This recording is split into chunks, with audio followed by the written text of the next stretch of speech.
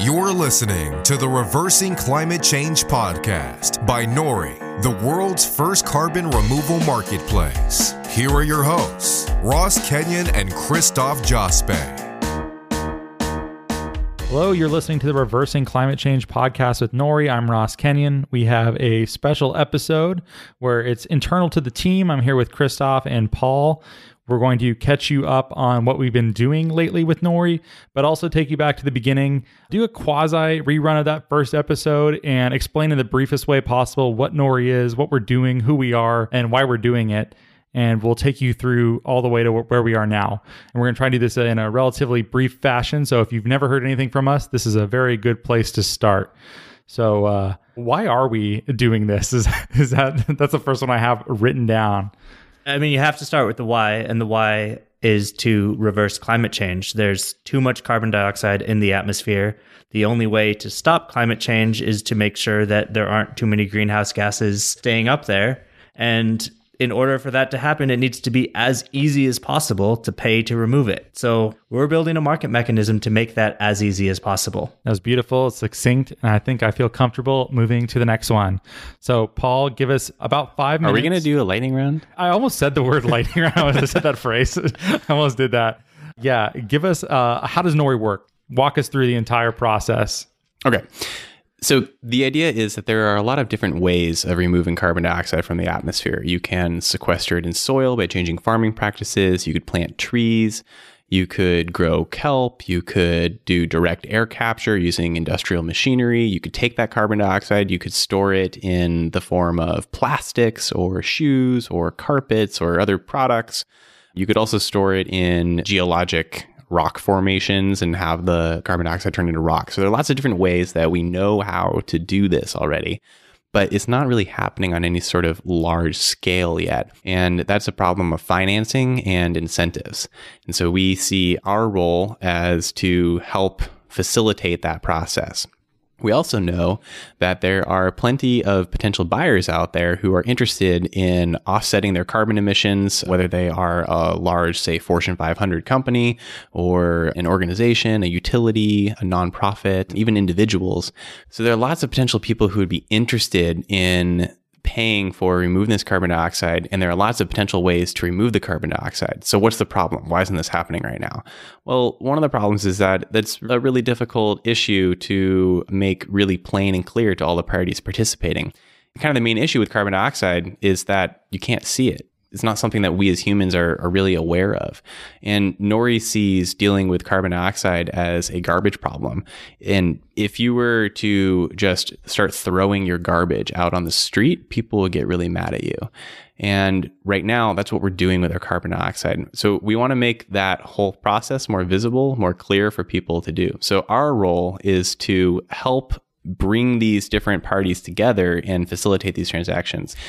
If a remover, a supplier, removes carbon dioxide, we need to be able to measure that and verify that and be able to prove to a potential buyer that the carbon dioxide that they're paying for removing actually was removed and is staying out of the atmosphere. That's our role as Nori to provide this marketplace.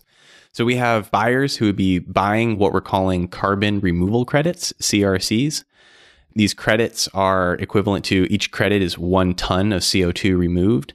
And the buyers are using a cryptocurrency that we'll create called the Nori token. So 1 token purchases 1 CRC, and that price is always the same. And the CRC is on the blockchain. It's verifiable. It can't be changed sometime in the future. Yeah, exactly. That's the provability part of this. So we'll be working with not only the buyers and suppliers, but also another group called verifiers, who are the people who actually go on site when necessary or verify data that's coming in from these potential suppliers and audit them essentially so that we can know that what happened is in that data and that data gets entered into the blockchain. Once it's in the blockchain, it's immutable. We know that it's true. We can trust it. The verifiers are making sure that the carbon was actually removed. The carbon dioxide is out of the atmosphere. Mm-hmm. Okay.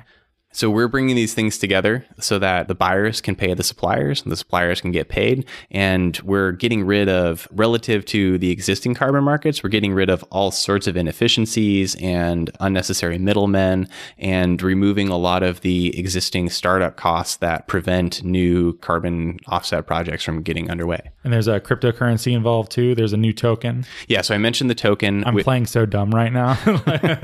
just setting you up.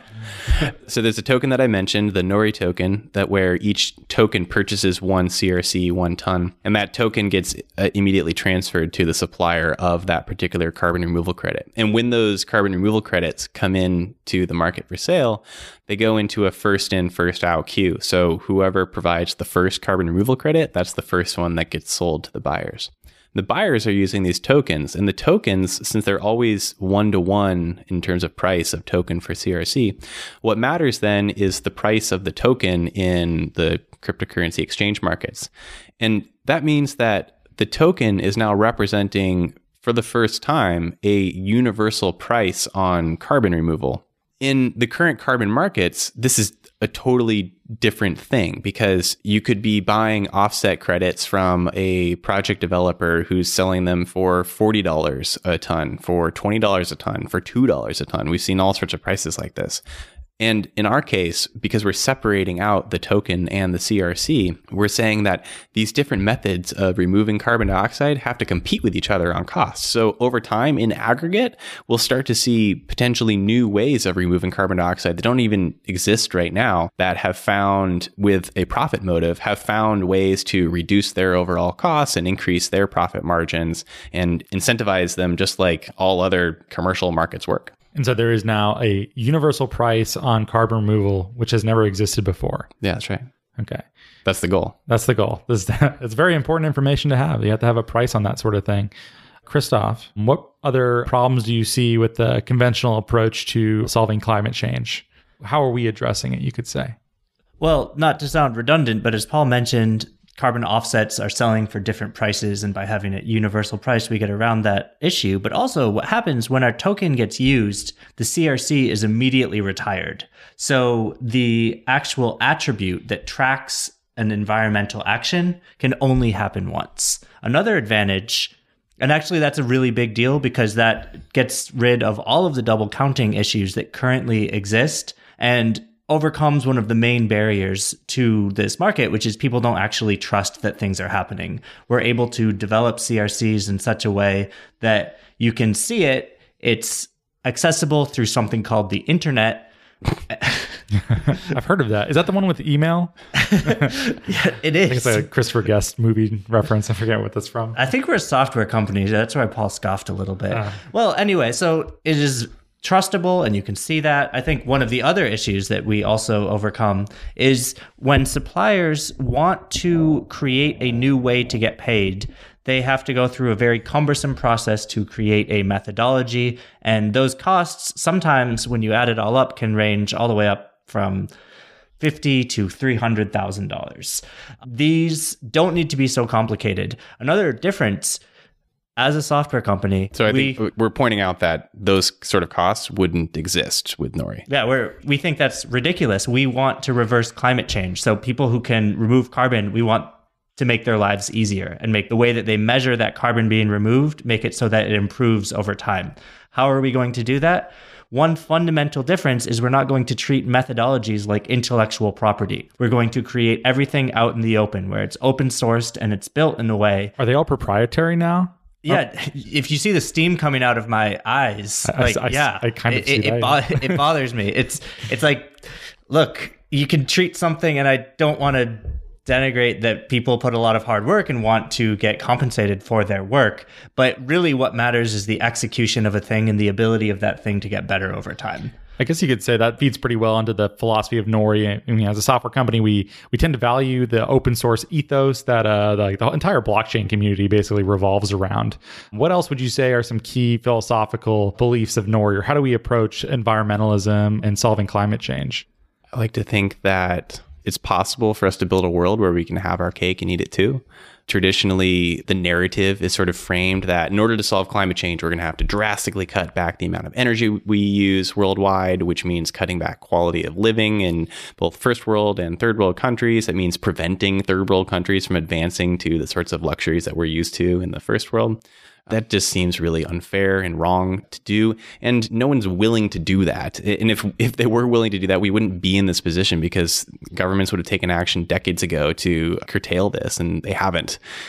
But we believe that it's possible that if you start treating this like a garbage problem where you pay for removing your carbon dioxide, we have a lot of excess CO2 to remove, and as well as whatever future emissions come out. But we believe that it's possible to develop a robust ecosystem of carbon removal that enables the sort of energy usage that we're used to and the quality of life that we're used to. Innovation trumps any of the potential problems there. And what that really means, and to go back to philosophy, we're treating the root cause of the problem. There's too much CO2 in the atmosphere. There are ways to not emit that CO2, not put your garbage out into the street. And by creating that mechanism where you need to pay to remove that garbage, well, maybe you'd rather not put that garbage out in the street. Functionally, that means putting renewable sources or carbon-free sources of energy out there onto the grid.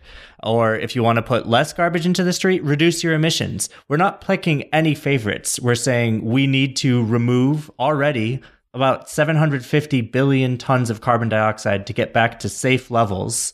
And on top of that, we need to slow down and stop and then negate the approximately 40 billion tons of CO2 we're adding each year. And that's why this all comes back to putting a price on this. Like, economists have been talking about this for decades, that we need a price on carbon dioxide. Because if you can put a price on it, then all these things that we're talking about in the ways, like, I can't stand here and say that I, as some sort of central planner, know exactly how this market is going to play out and how the different removers of carbon dioxide will function and which ones will be successful and which ones won't. Like, that's ridiculous. We have no idea. But if we can set the stage to allow that sort of activity to occur in a trustful way so that all parties can trust what's going on and ensure that what they're doing with their money is what they intended to do, then we believe that all sorts of wonderful and amazing things can happen from that.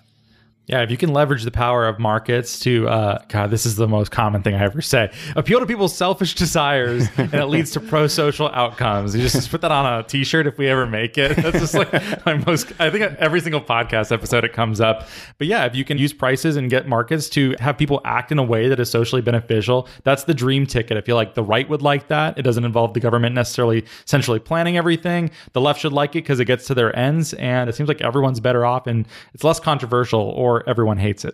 It's one of the two. It's one of the two. Okay, guys, where does Nori come from? How did we all get here now?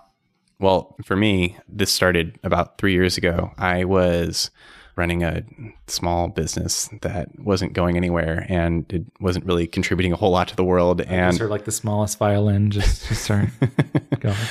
And I wanted to work on something more important. And I had also been turned on to the idea of starting with why. Christoph mentioned that at the beginning. That comes from Simon Sinek, my all-time favorite TED Talk. Simon Sinek talking about the importance of starting whatever you're doing with the why behind it, the purpose behind it. And I started looking into climate change as an area of focus. And I'm an engineer by training, and so I think about problems in terms of how do we solve them and fix things rather than just make them less bad, which is how I kind of perceived a lot of the noble and important efforts that people are doing. So I started thinking, okay, well, we've put all the CO2 up in the air. Can we just pull that back out? Would that make a difference? And I didn't even know the term carbon removal at the time, but I was really interested in this and I wanted to learn more, and I needed to do that with other people. So I started a meetup group in Seattle called Carbon Removal Seattle. And it was a way of planting a flag and saying, I want to work on this. And if you do too, come join me and let's learn how to do this together. And maybe hopefully we'll find a way to inspire or spin out businesses that are doing carbon removal or something. And so it's like the early germ of how to build a market of activity that's doing this sort of thing that can really scale. While I was doing that, I found out that there was a research center at Arizona State University, which is my alma mater. and mine too. And yours too. And one of our other co-founders, Jason's, called the Center for Negative Carbon Emissions. And I was like, okay, well, that's pretty much exactly what I'm looking for. And it's great that it's at a place I'm so familiar with. So I reached out to them on Twitter. And to be honest, this is the only time that Twitter has been useful for me professionally. And I tweeted at them and said I was an alum and I was interested in doing this. And was there anyone there I could talk to? And Christoph replied to my direct message like right away and said, yes, are you available to get on a Skype call right now? And so we did. And we should have played a little harder to get. I gave him all other options, but I was free and then I had to be somewhere in like 2 hours. And it was clear that it was going to be a fun conversation.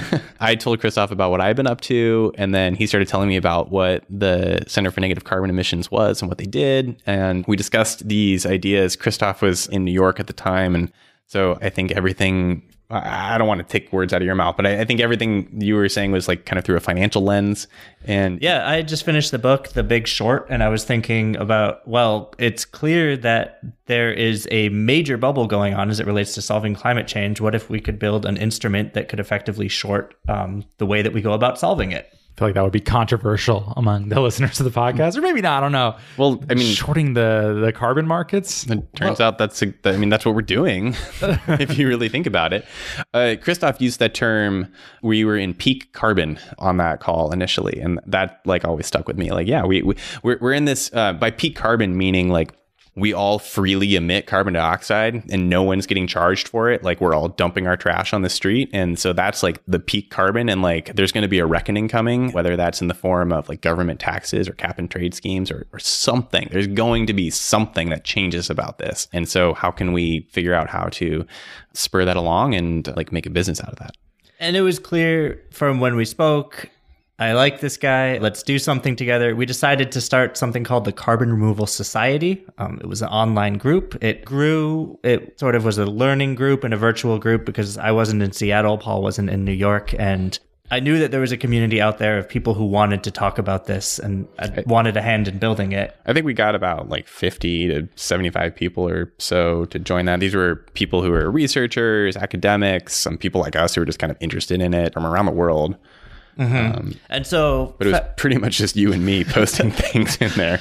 Right. And so we had to meet in person. Fast forward to September 2015. I was organizing a conference called Closing the Carbon Cycle in Phoenix for the Center for Negative Carbon Emissions. At that point, I had already started my first company as a consultancy.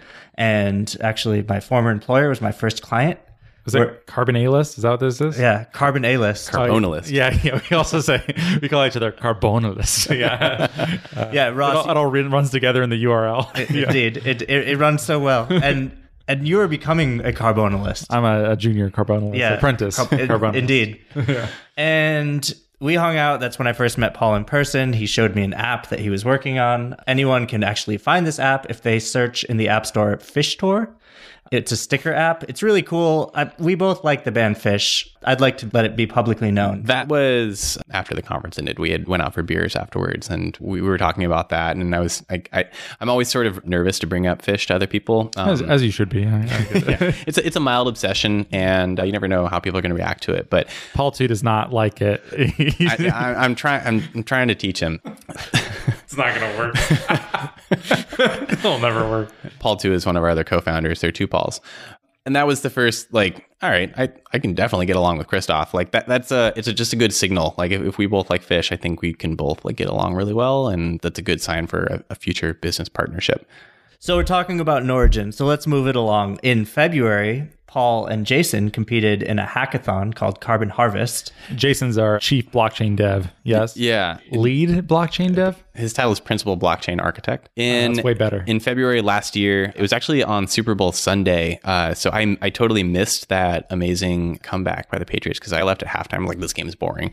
And I went to this meetup, which I was really excited about. And it was hosted by IPFS, the Interplanetary File System, and MetaMask, which is a Web 3.0 tool for the Ethereum blockchain blockchain. I was super excited to meet some of the developers who've been working on Ethereum. I was really obsessed with Ethereum at the time. On February too, you're still like one of the cool kids who like, I think March was the time when it was no longer. Yeah, this is before crypto really. It was like the last month of quasi underground stuff. Yeah, exactly.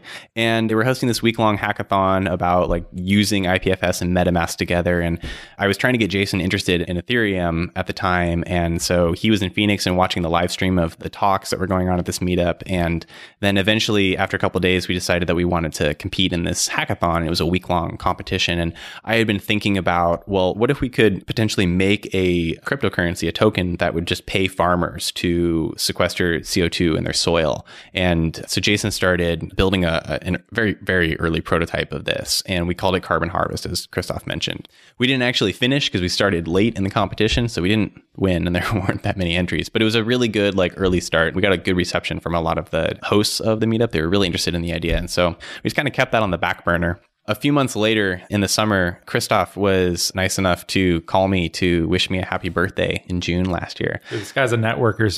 That's what he does. I had ulterior motives.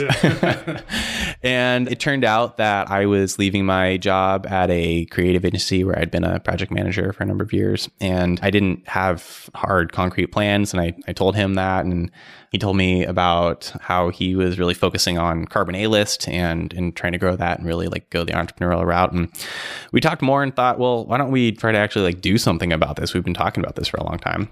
And Christoph suggested that he should come out to Seattle in August for a couple of weeks and we could trial it, see how well we work together, see like what sort of concepts we come up with and if it'd be possible to actually do this sort of thing.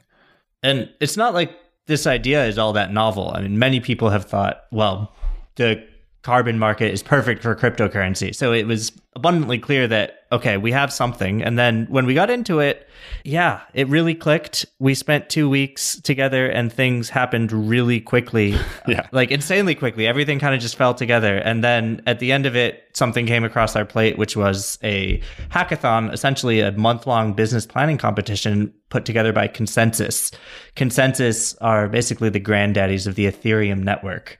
Yeah, they're like the premier for-profit company, consults on stuff. They're like a venture studio for all sorts of different Ethereum blockchain application companies. They also were the main drivers behind the founding of the Enterprise Ethereum Alliance. They do a lot of enterprise consulting. Like if you're involved at all in the Ethereum blockchain space, like you're probably in some way affected by what Consensus is doing. I read the other day they're the largest blockchain company in the world. Oh, yeah, they're huge now. Yeah. Anyway, so there was the Blockchain for Social Impact Hackathon, and we decided to pull a team together. That was happening in September last year. And it seemed like it was just really fortuitous timing. Like these were sorts of activity, like doing research and writing up like initial drafts of a paper and doing some early designs of the concept. Like these are all things we had to do anyway.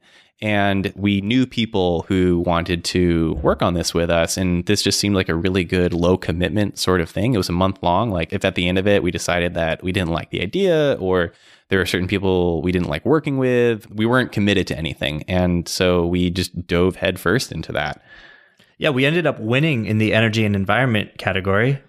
And I think that kind of lit another match. And I had already decided I was moving to Seattle and doing this irrespective of winning. And so I was there for the 4th week. It was really cool. You came up, Ross.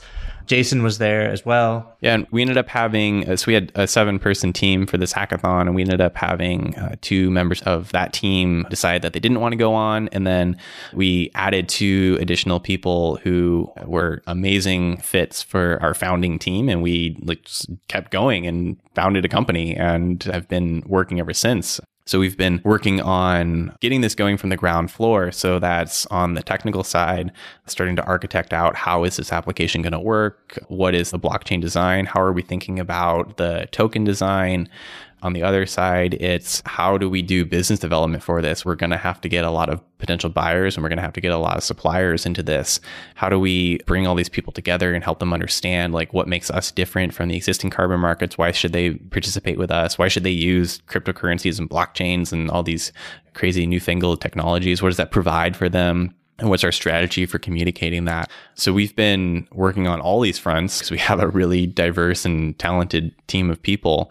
One of the big events that's coming up for us is at the end of April 26th and 27th. We're hosting a summit in Seattle where we've invited a number of people to come meet with us. These are suppliers and buyers and verifiers, researchers, academics, people we throw into what we call the carbon removal Illuminati, who are just kind of in the space and helping to propel this along. And we want to demonstrate the prototype that we've been working on from a software perspective. We want to get their feedback on the methodology designs that we've been doing. We want to be able to adapt what it is that we're building to really meet their needs as much as possible. So we're all really, really looking forward to that opportunity to interact with so many different people in that way.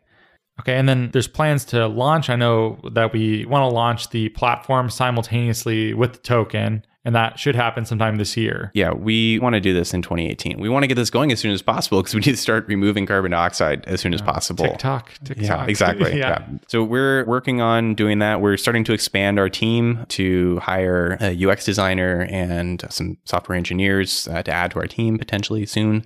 So we're pretty serious about getting things going so that we can launch an MVP where people will be able to buy real carbon removal credits with the token sometime in 2018. We'll hopefully be able to get more concrete about our estimates as we get closer to that. Just to give a sense under the hood, some of the really important things to get right.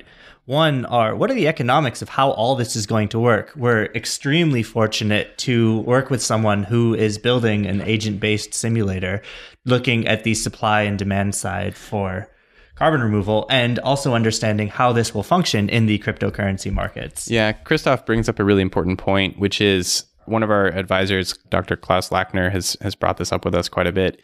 There's an issue that if the token is worth 1 ton of CO2, then the monetary supply and the economics of that are really, really important, because if we make too many tokens and issue them, then the price will be too low. And if we don't make enough tokens, then the price will be too high. And then we could accidentally affect the market. Like it wouldn't be able to reach any sort of market equilibrium because all the other characteristics of it would be out of whack. So like Christoph mentioned, we've been working with an economist, Kyle Burchard, to help us simulate that and think about it so that we can come up with what is our best approach to this? What sort of levers do we build into the monetary supply to help that stabilize over time? Working on monetary economics is super important for pretty much any sort of like token economic situation. And then we're also working pretty hard on making sure that the game theory and procedures regarding verifiers are secure, because there's a huge incentive to cheat, right? If you can say you removed like 100,000 tons of carbon and get paid, like someone's going to try and do that. How do you prevent that? Right, exactly. And so to sort of answer that question, you have to verify the verifiers. You have some amount of random auditing that happens of them. And that there's a lot of academic research into this. And there's some sort of threshold value over which if you audit enough, then that disincentivizes people from cheating enough that it shouldn't happen. Right. So there's that. And then one thing I work on quite often with Christoph and Alden and Alessandra is the business development side of the team, making sure that there's people who know about us. We do a lot of communications work. I'm working on an ebook. Christoph and I co-host the podcast.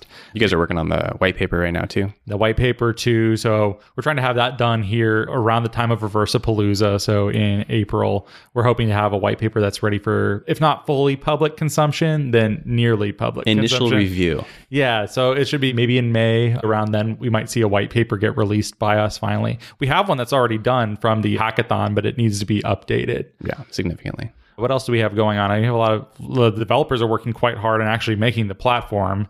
Yeah, they've been doing a lot of work up to this point, the blockchain backend side of things, and coming up with the designs for the tokens. Like at this point, they have a very basic prototype that allows you to spend Nori tokens for CRCs and have the coin transfer ownership. That's about as far as they've gotten.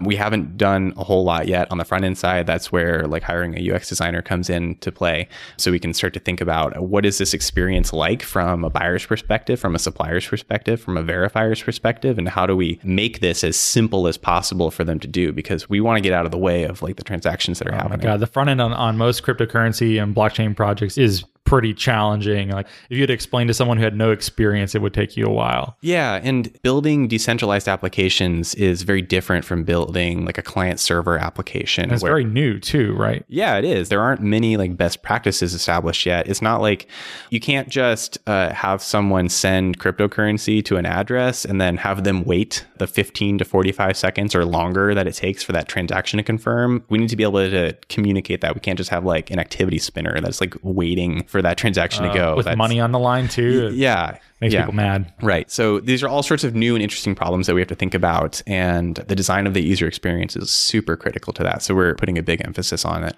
So there's one more thing I want to talk about, which is that right now, if you go to our website, nori.com, you can see a very basic landing page. You can see all these podcast episodes in our blog. But right now we're working to redesign the website to make it much easier for people to land on it and understand what it is that we're doing. We want to include more useful infographics and help describe exactly how this marketplace works. And so we're hoping to relaunch our website with this all new design in the coming weeks, like very, very soon. So I'm really excited to be able to show that off. So that'll be at nori.com.